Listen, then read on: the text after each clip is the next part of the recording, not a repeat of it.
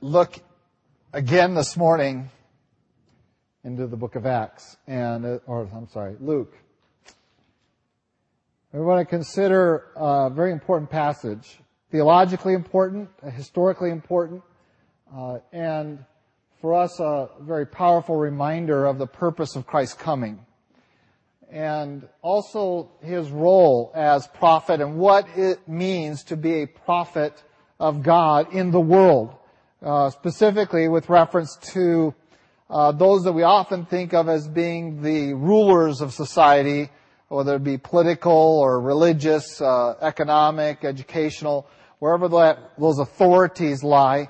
We're going to talk about the role of the people of God, and specifically the prophets of God. And this role, I believe, is still extant in this day. Pastor Leach and I have had a couple of conversations about the role of prophets, and especially with our study in the minor prophets on Sunday night, we talk about the prophetic office as being something that culminated with the apostles, and I really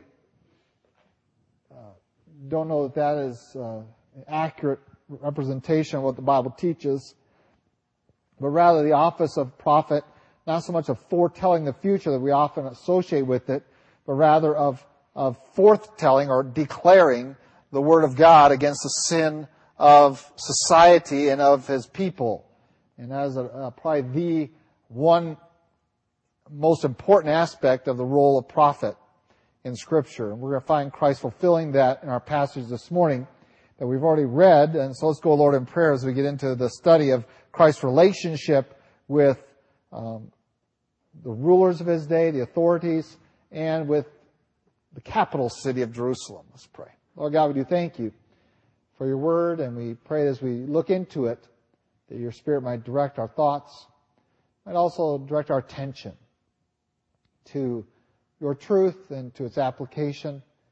And Lord, that we might have that boldness and that confidence that when we speak Your Word, that none can stand against it, and yet all stand against it to some degree in their will. And yet the culmination of all things is in Your hand. And one day every knee will bow, every tongue will confess that Christ is Lord. Until that day, Lord, that we might be faithful, even as You were, of calling, and calling again men to repentance. And Lord, that we might not be amongst that number that resists that call. That we might be found of that sort that would surrender ourselves quickly when Your calling comes upon our life in any form. Again, Lord, we thank You for the example and testimony of our Lord and Savior Jesus Christ, for the instruction, ultimately for His work of saving us from our sin. Guide us in our study this morning. In Christ Jesus' name, amen. Well,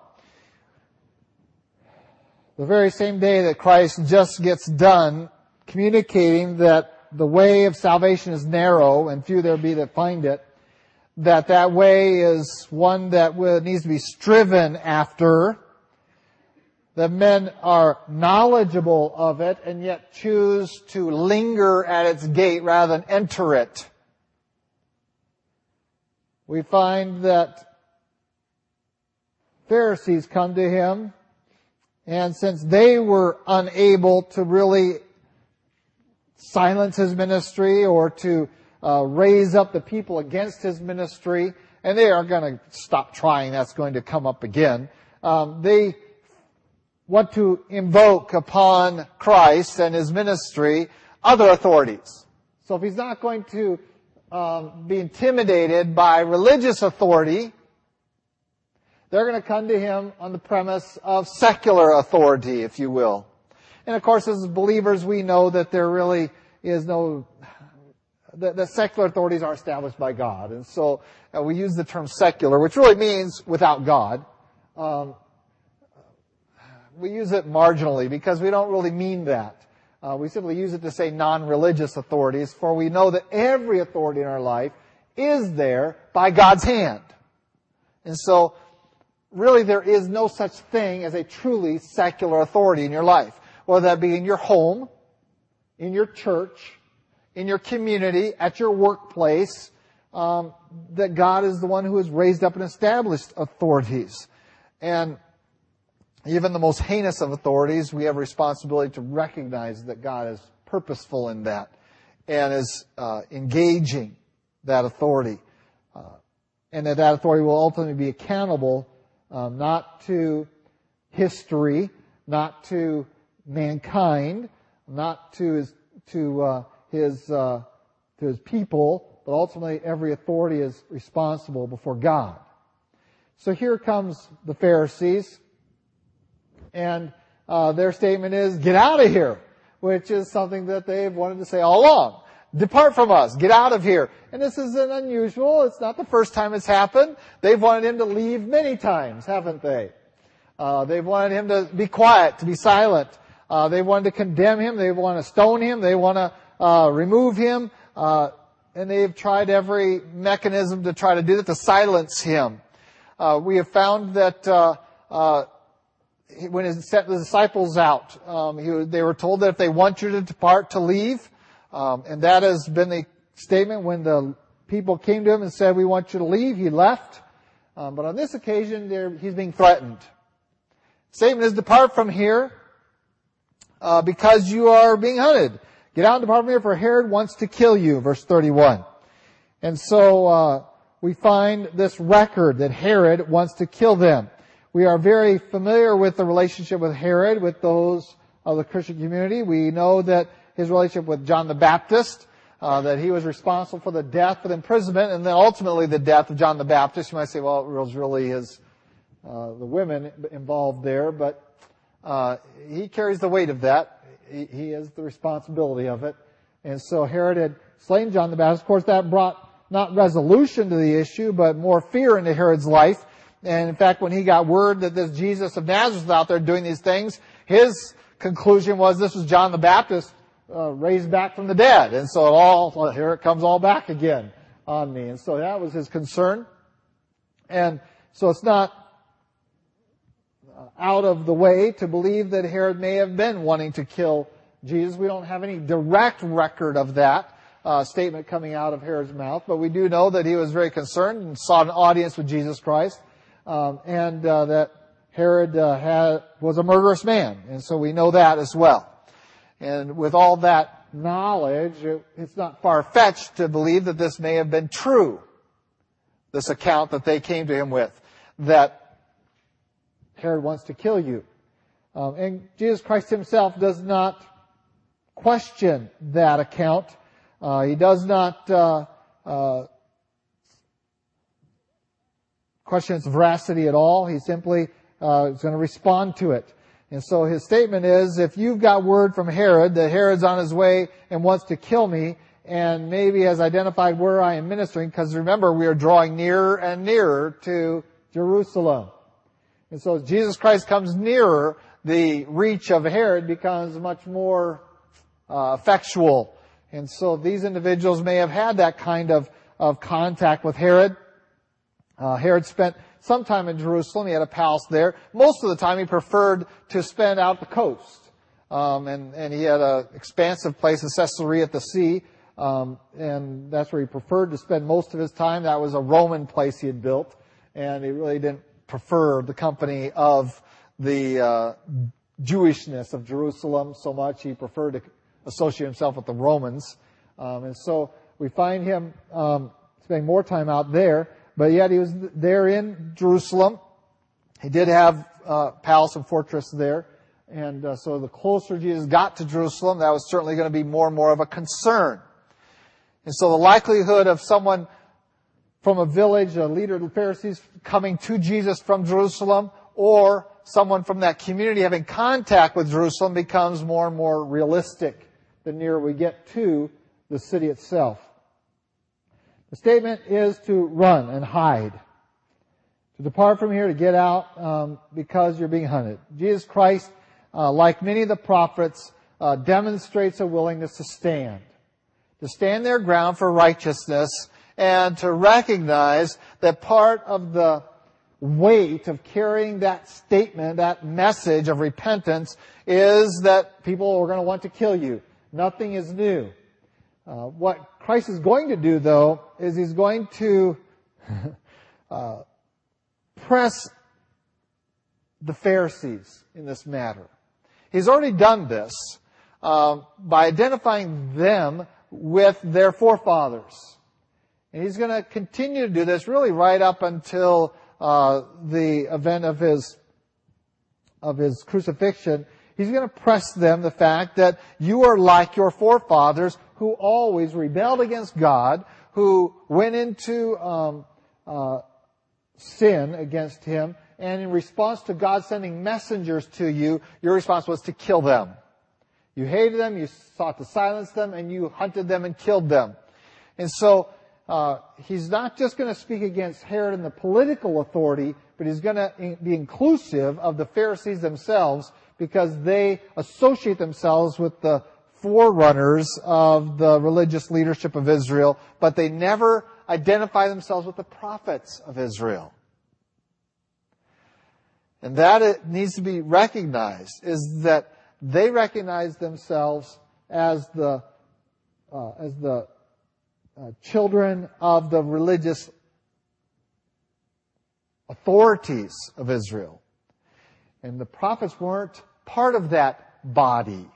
In fact, most prophets were called from outside of that body. Now, some prophets were of the priestly realm, of the priestly tribe, but they were largely called from outside of that religious authority, and they spoke against the religious authorities as well as the political authorities of their day. Jesus Christ comes as such an individual. He comes to speak, and so He first is going to address the political authority.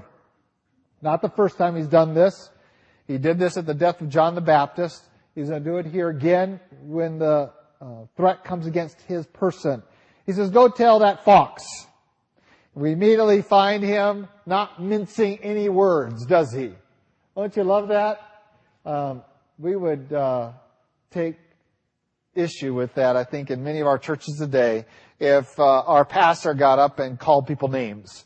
But Christ did it pretty consistently. I mean, He called people whitewashed sepulchres. He called them hypocrites. I mean, almost every encounter we have throughout this section of Luke, you have Christ introducing His statements by calling someone a name. Either hypocrite, sinner. I mean, he's just willing to lay it out there. And so He comes to Herod and He calls him a fox right off the bat. We already know that there's an antagonistic relationship between Christ's message and Herod's rule. Herod's authority was there by God. That doesn't deny the fact that Herod was not surrendering that authority to the God who gave him that authority. And so we distinguish between the authority that God has placed there and the administration of that authority by the ones put into that role. And so, while we talk about submitting to the authorities that exist, it does not say that we then throw up our hands and say, well, whatever they do is God's will. That is not what Christ is teaching here. Rather, they are placed there to do a work that God has placed them there to do. Yet that does not mean that God has designed them to sin. For God does not design sin. He is there to fulfill a role, but their sin is their own choice, as we're going to see here very soon. And so, is it God's will for them to be in that role of authority? Yes. Is it God's will for them to abuse that role of authority? No. God's expectation is that they will use it properly and rightly. And so here Christ sets Himself up in opposition, obviously, against the authority in His life. Is He going to surrender that authority? To death, He is going to surrender that authority. Let that sink in. He could have called 10,000 angels and come off that cross. He could have avoided the cross. He could have. But He surrendered. He surrendered His life to the authorities around Him, including, and Herod was involved in that mix, and I know Pilate was ultimately the one that was given that right, but Herod's authority was mixed in there. And so we find that surrendering to the authority does not mean approval of the exercise of that authority. There needs to be a discernment, a distinguishment there. And so here Christ, even in this role of surrendering to authorities and recognizing them, is decrying them and calling them what they are and for what they are. And this is the disciples sought to replicate and to bring into their life as well, that they surrendered to the authorities, but they said, we're going to obey God rather than man. And you need to do what you got to do against us, but we got to do what we have to do, and we'll surrender to your punishment of us. And so you beat us. You tell us not to preach. We keep preaching. You beat us and tell us not to preach. We're going to keep preaching, and we're going to take your beatings. And at the end of the beatings, we're not going to rebel and raise up an insurrection against you. We are going to do what? We're going to leave rejoicing that we are counted worthy of getting beaten for sharing Christ. Wow. That's surrender. And yet it is not acknowledging that authority is doing what is right. And so we find here the willingness of Christ to identify this one as a fox. And he really doesn't go much further than that. He says, tell the fox, here's my itinerary. Here's where he can find me. I'll tell you exactly when I'm going to walk into Jerusalem.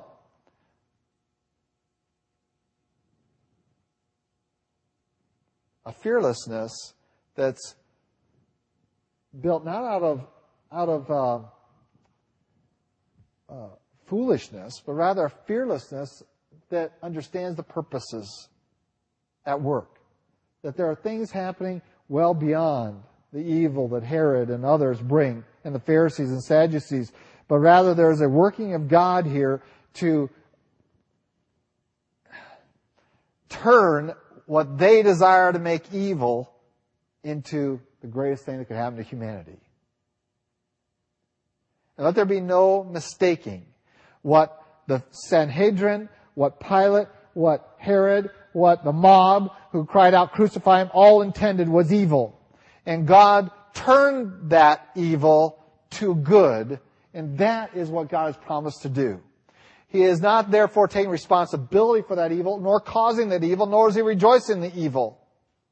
Men are committing these evils, are accountable to God for each and every one of them, as an act of their own will against the will of God. But God, it says, works all things together for the good of those who love Him. And ultimately here, He's going to work together the authorities together for the good. Christ has that confidence in God's working and the purposefulness of God's plan to do His work within the confines of the sinfulness of man to still accomplish His ultimate end or destiny. So Christ decries Herod, sets himself in an adversarial relationship with him, calls him that fox, says, here's my itinerary, you go tell him what it is, and we'll see what happens. Do I expect him to raise up an opposition against me? Yes. I have every historical reason to believe it. I have every, not just in Herod's history, but historically all the way back. And we're going to talk about the history of Jerusalem this morning a little bit. I have every understanding of Herod as a person. I know what he's like, and I have every expectation that he will run in opposition to my person and teaching. Yet I have every confidence in the ultimate conclusion of the matter in verse 32, a very powerful statement. I shall be perfected. Is in the New King James Version. I shall be perfected. Some will have a statement referencing the resurrection of Christ, but this whole idea of completeness. When I get there, everything will be complete. It will come together with a completeness that will fulfill the purposes of God for the regeneration of all men.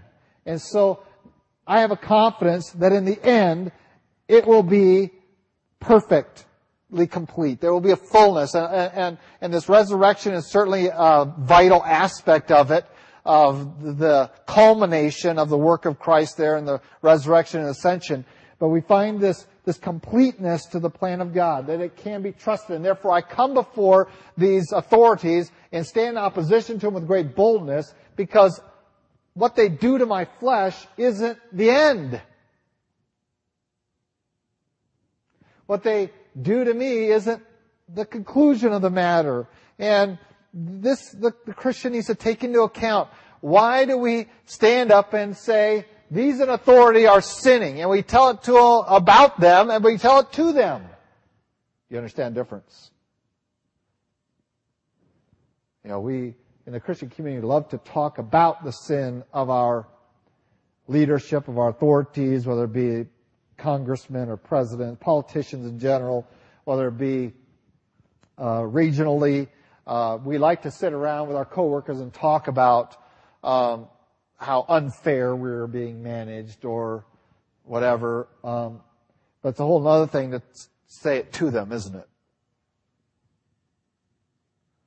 But it's in the saying it to them that the prophets demonstrated their trust in God's purposes. He spoke to them. And you can't miss it. You read through the prophets, both the major and minor prophets, the instances of prophecies, you will see them walking right up to the king and saying, you're a dirty, rotten sinner. You need to repent. They'll walk right up to the religious leadership and said, you are leading Israel astray. What are you doing? You have the high places where you're offering sacrifices, and then you run down to Gilgal and offer sacrifices to quote-unquote Jehovah. You think this is pleasing to them? You can do these both? Can't. They come right up to the authority that they are called to be accountable to, and hold them accountable to their authority, which is God Almighty.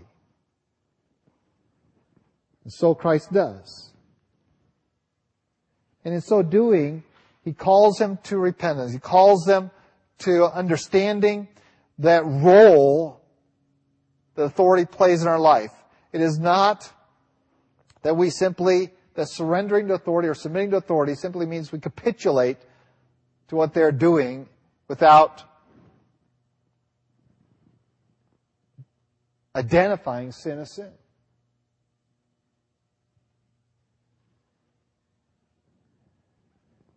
Historically, up until this modern era, and I would say since World War II, the church has always engaged itself to some degree with the sin of its society. But again, we have steadily, since 1962, we have steadily isolated the prophet from being any kind of influence on society, saying you have no right to speak to this, you have no right to speak to this, you have no right to speak to this, you have no right to speak to this, and we have been abrogated to this little corner. You can address spiritual issues and that's it.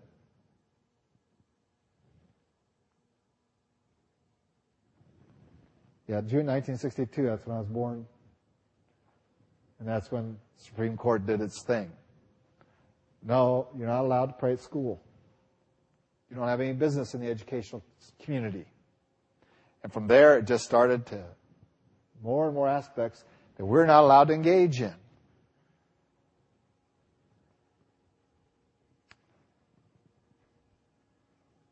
The prophet of God speaks to every facet of community, to the society. When he sees sin anywhere, he identifies it. And he speaks to the sinner and calls them to repentance, identifies the sin, and Christ is no different. And so he says, listen, you look, behold, he says, I cast out demons, perform cures today and tomorrow, and the third day I shall be perfected. I've got some work to do. I'm on my way there. I'm going to be busy about my work. If he wants me, come find me. But ultimately, I don't fear him because he's not the end. And my death is not the end. I think it's kind of humorous that our government, by the way, our government, whenever they pass laws now, they understand who our God is, and our God is no longer liberty. It used to be. Americans love liberty. Not true anymore. We have given that up. We don't want liberty anymore. We have surrendered that entirely. We don't even seek it. We're not interested in liberty anymore.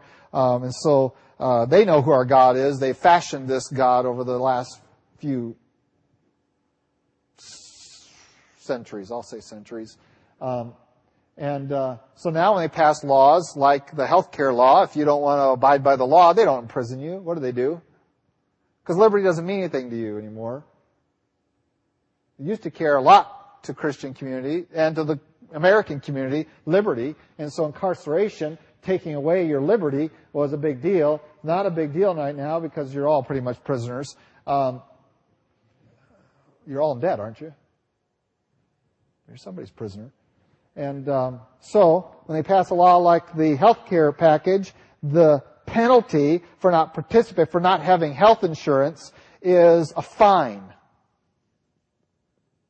Because that's your God.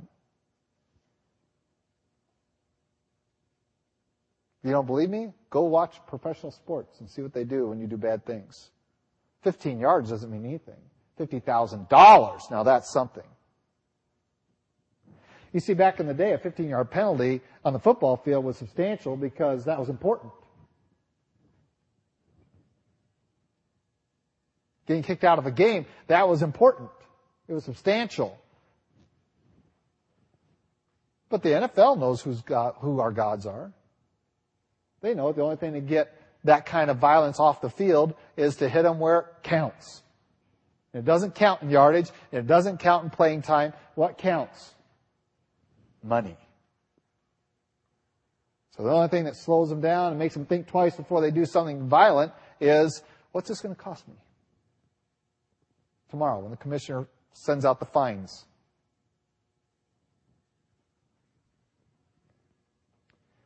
This is where our society has gone. They understand that. And so the prophet is called upon to speak to society. When we remove the prophet of God, this is where it leads. Do we respond to these authorities? Well, we respond to the authorities, and as I said, it's kind of humorous because they're not going to do injury to my person. They're going to try to empty my bank account. Because they think that's my God like it is all their gods. So I empty my bank account for them. Christ here isn't afraid because He's not afraid of death. How can you threaten someone who's not afraid of what you're trying to threaten them with? My dad used to have a little ditty. He'd say, I'm going to beat you with a wet noodle. Whenever he's messing around with you. Beat you with a wet noodle. Why is that funny? Because it's nothing to be afraid of.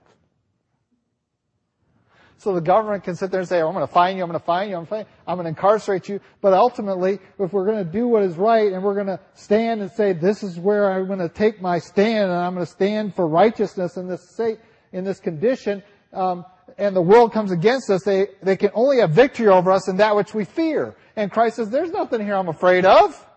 I'm not afraid of it. Let Him exercise His authority. Even unjustly, let Him exercise it against me because death is not something I fear. And if someone's not afraid of the punishment, then the punishment doesn't mean anything, does it? Right? If a 15-yard penalty doesn't mean anything to me, then it cannot curb me. Right? But if a $50,000 fine or $100,000 fine means something to me, then it'll curb my behavior. For the Christian, our behavior, and for the prophet, is to speak out against sin. What can curb that action? What can the world use to curb that action? And yes, in our country, historically, they have imprisonment for that. You don't believe me? You haven't read John Bunyan. That happened in our country, did it not? No? England? England, sorry. Why did I think that was in the United States? Pilgrim's Progress, written in jail. Why? Because he wouldn't stop preaching. So they took away what they thought was precious to him, his liberty. And they'll threaten us. You want to stand for righteousness in this society? They're not going to take away your liberty. And they're going to take away your money. That's the God of our society. They believe that will curb you, and in fact their belief is substantiated. Churches are closing their mouths. Why? Why? We're going to revoke your tax-exempt status. What has the government just threatened us with? We're going to take away your money. Tax-exempt status means almost nothing. Truly. What does it mean? It means when I go and buy materials for this building, you have to pay taxes. They're threatening 6%. Right? Isn't that what the tax rate is? Something like that? 7% sales tax. They're threatening property tax. Ooh. But you know what? For the church,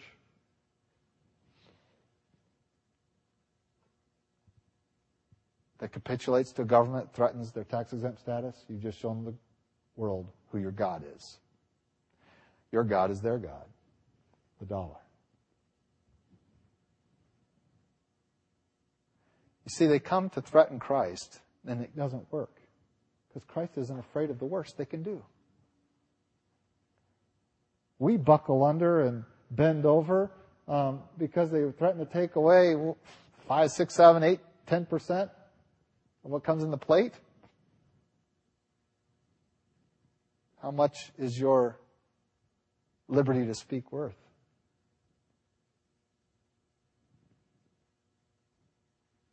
I'm not talking about 1 or 2 churches. This is the norm. Bob Jones University, a while back, after some court cases, finally was taken away their tax-exempt status. They survived. Can you believe it? By the way, if you're wondering, we don't have a tax-exempt number. Sorry. If they're worried about your exemptions from your taxes, you can talk to me. It's not a problem because of the Constitution. Christ isn't intimidated by Herod because he knows the limitations of Herod. That Herod cannot do anything to him but kill him. And killing him simply is the step towards perfecting him.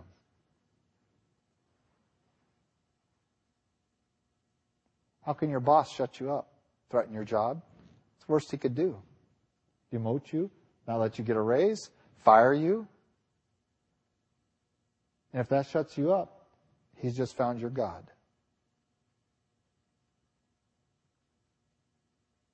Hasn't he? Or she? Christ is going to speak against sin because he did not fear anything they could do. For he trusted in God, who can work all things together for the good of those who love him and are called according to his purposes.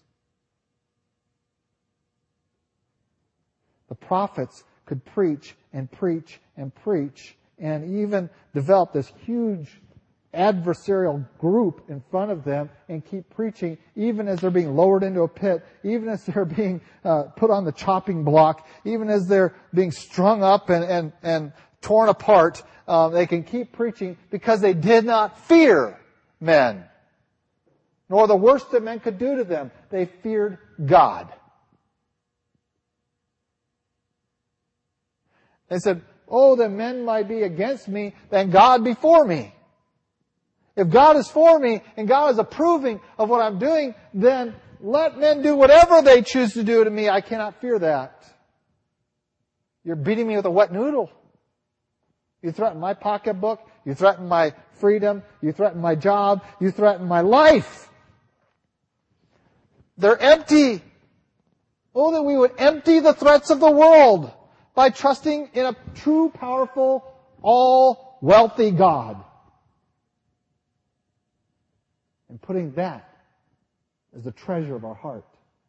And then, when men threaten us, it's worthless because they're threatening us with wet noodles. Ooh. Christ here isn't intimidated by the threat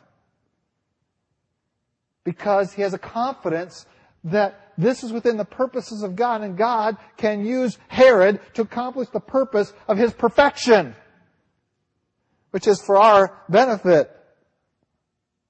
And so he gives Herod his itinerary. He says, I'll be there in 3 days if you want to find me. If you want to do that, here's where I'll be and when I'll be there. Great little verse. An understanding what is involved when we are confronted with a world that wants us to go away, wants us to be quiet, wants us to submarine our faith so it doesn't make waves in their society. Why are we intimidated by them? So we must distinguish between surrendering to their authority and submarining our faith to their sin and making their God our God.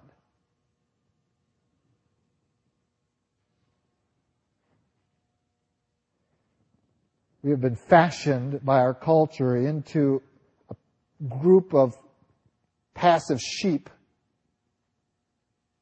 because we have been insulated from things like pain. We are sure that sitting in here being a little bit under 65 degrees is horrible treatment.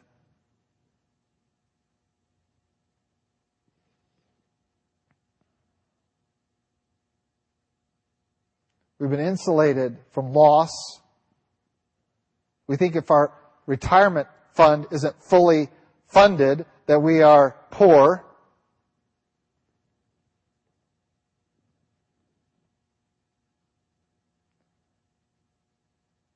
We've been insulated from suffering.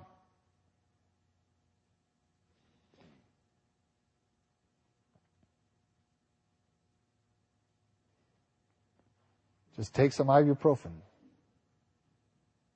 Go to bed.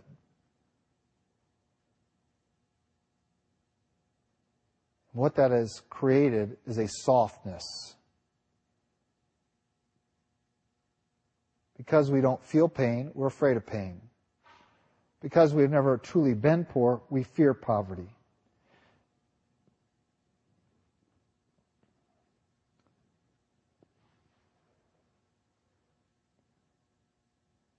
Because we have never truly been uncomfortable, we fear discomfort. And when men discover what you fear, they can control you. Christ feared nothing but purposes of God. And so he could not be intimidated. He could not be intimidated by the religious leaders. He could not be intimidated by the lawyers and their fancy pants questions. He could not be intimidated by Herod himself. He could not be intimidated by threatening of death. The Lord was above all that. And he saw it as an opportunity to be perfected. He understood his purpose. And it's time for the church to understand her purpose. Her purpose is to stand against sin. Her purpose is to preach against sin. Her purpose is to live against sin. And then to understand that the world will oppose that and will seek to quiet us, silence us, if necessary, to destroy us in their minds. And when we look at it, our conclusion should be, go ahead. Throw your wet noodles at us.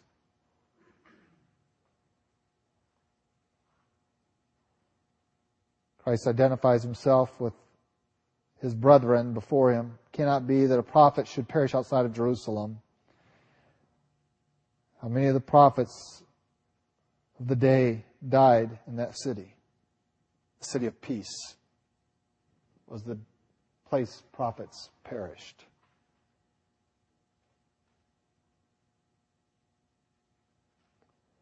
And Christ now gives an indictment against Jerusalem after this very powerful, fearless statement.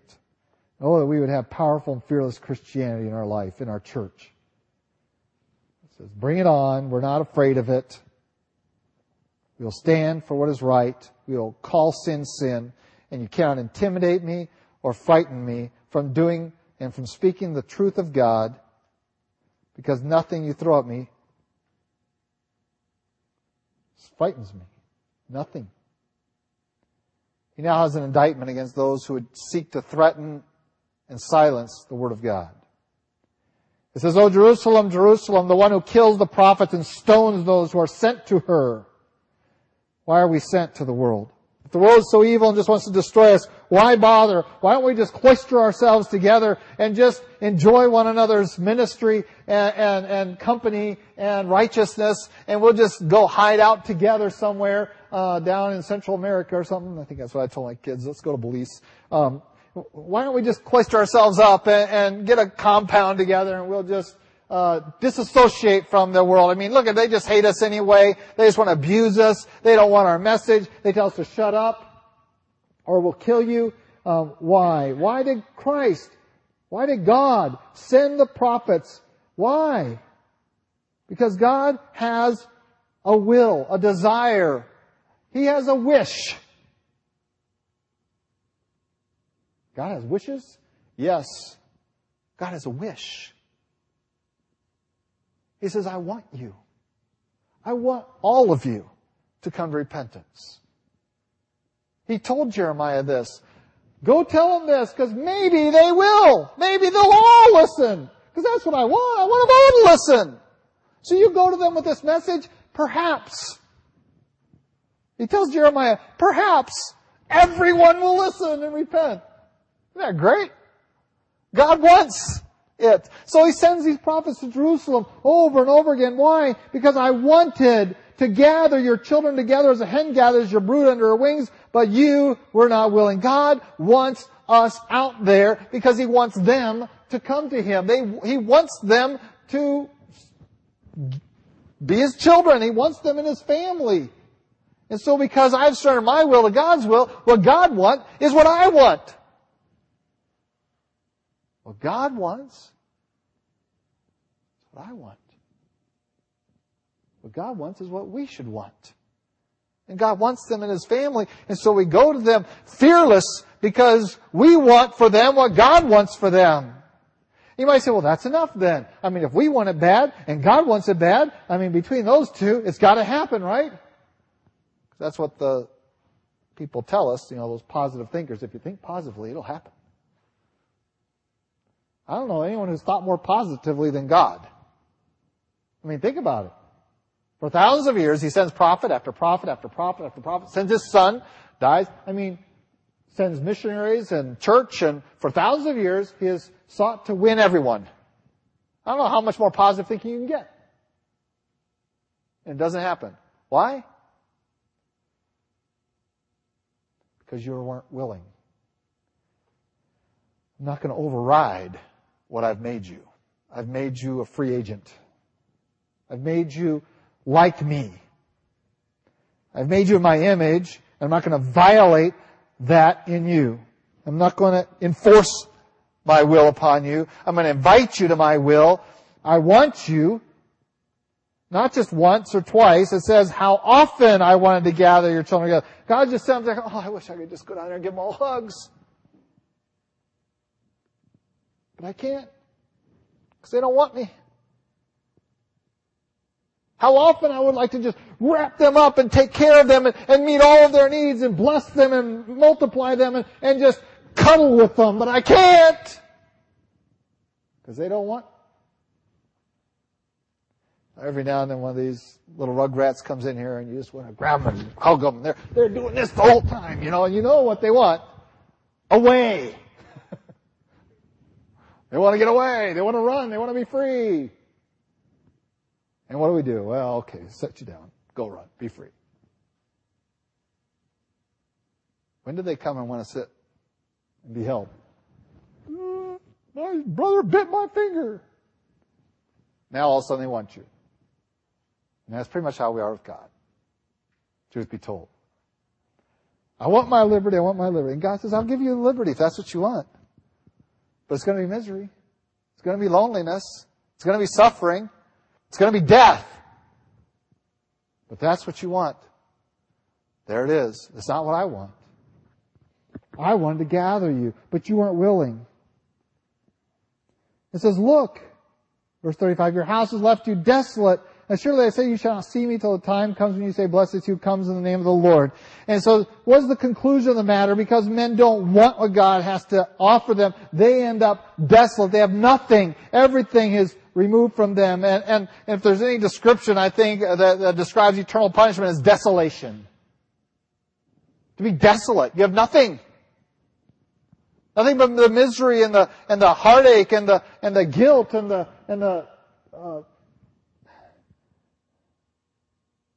loss. And this is what's left in your house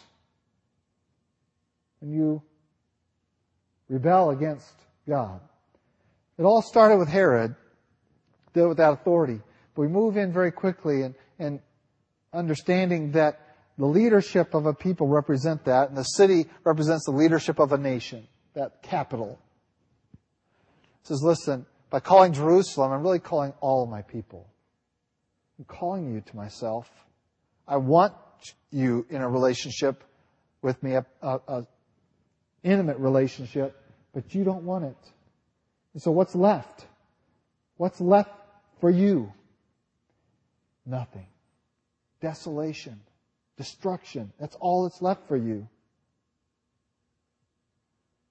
And ultimately, the very blessing of His presence is going to be taken from them. It says, you're not going to see me again till you say, blessed is he who comes in the name of the Lord. And of course, they are going to say that with a triumphal entry. Many people think that that's what he's referring to. But rather, I see him pointing to his second coming, when all Israel will finally say, blessed is he. Until that time, desolation. They have nothing. Outside of Christ, there is nothing. When we begin to understand that that is the condition of this world, then suddenly the stakes are set, and we realize that, okay, I can cloister myself and remove my message, the message of God's salvation, from the lost, and protect myself from any pain or loss or misery or discomfort. But now the stakes are set. There is either my discomfort and loss, which ultimately will be rewarded in heaven. I get paid for it. Or their desolation. My discomfort or their desolation. The stakes are drawn. And so we should have not only the confidence because we understand God's at work, but we understand what the stakes are for those that we are called to go to. So we go to Him with a confidence in God, first of all, to not let anything happen to us that we can't handle, and to work it all out to our good, to the good of those who love Him, called according to your purposes. So we have that motivation, but this is secondary motivation is understanding that all that waits those is desolation if they do not respond to this message, and they cannot respond if they do not hear. How can they hear if no one goes? Romans chapter 10. How can they hear without a preacher? And I'm not referring to a professional clergyman. That's referring to Christians proclaiming Christ wherever they go. You don't do it. They don't get it. And all that's left for them is desolation. And that is not what God wants. And it should not be what we want for them. So they want evil. They want to kill us. Herod wants to kill you. I want to love him and bless him and save him. It's incredible. The irony of this passage. They want to destroy us, but they are the ones heading to destruction. We see that they're heading to destruction, and God sees it and says, we want to save them.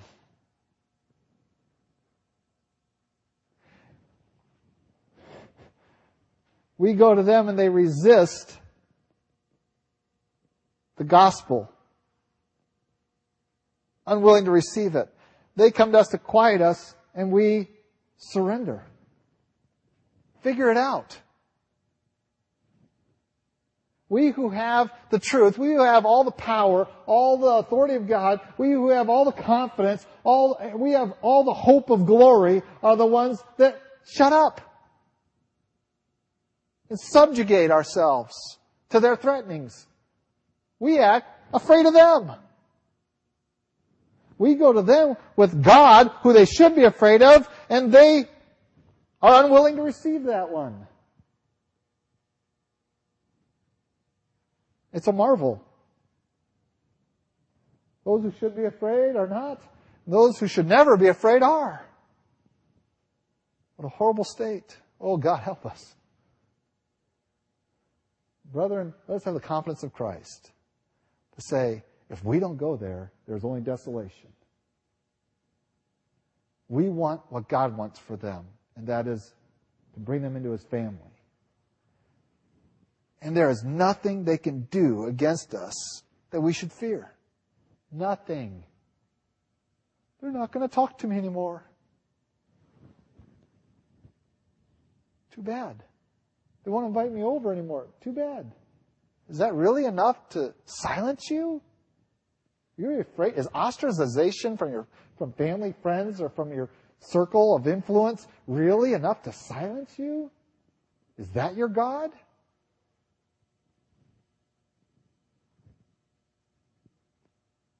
Oh, that we would stand with Christ and say, we will do the work of God. We'll do it today, we'll do it tomorrow, and we'll do it till we're perfected. And in that work, and even your evil against us, God will perfect us. He will finish what He has begun, and we trust in Him. Let's pray. Lord God, we do thank You for Your powerful calling upon our life. We thank You that You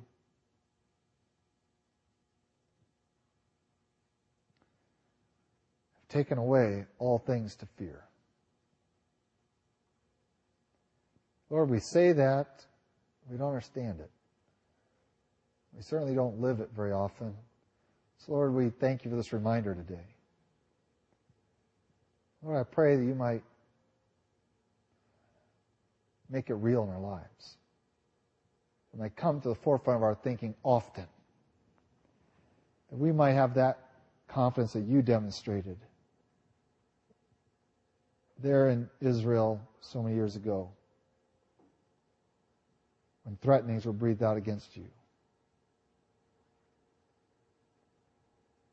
Lord, we pray that we might be diligent in seeing what You want for the world, that we might want it for them as well,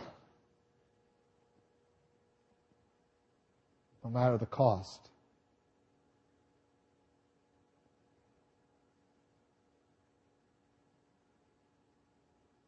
And we consider that all that awaits them is desolation without You. Lord, give us that heart to speed the gospel on its journey toward the lost that You want to save. We pray this in Christ Jesus' name. Amen.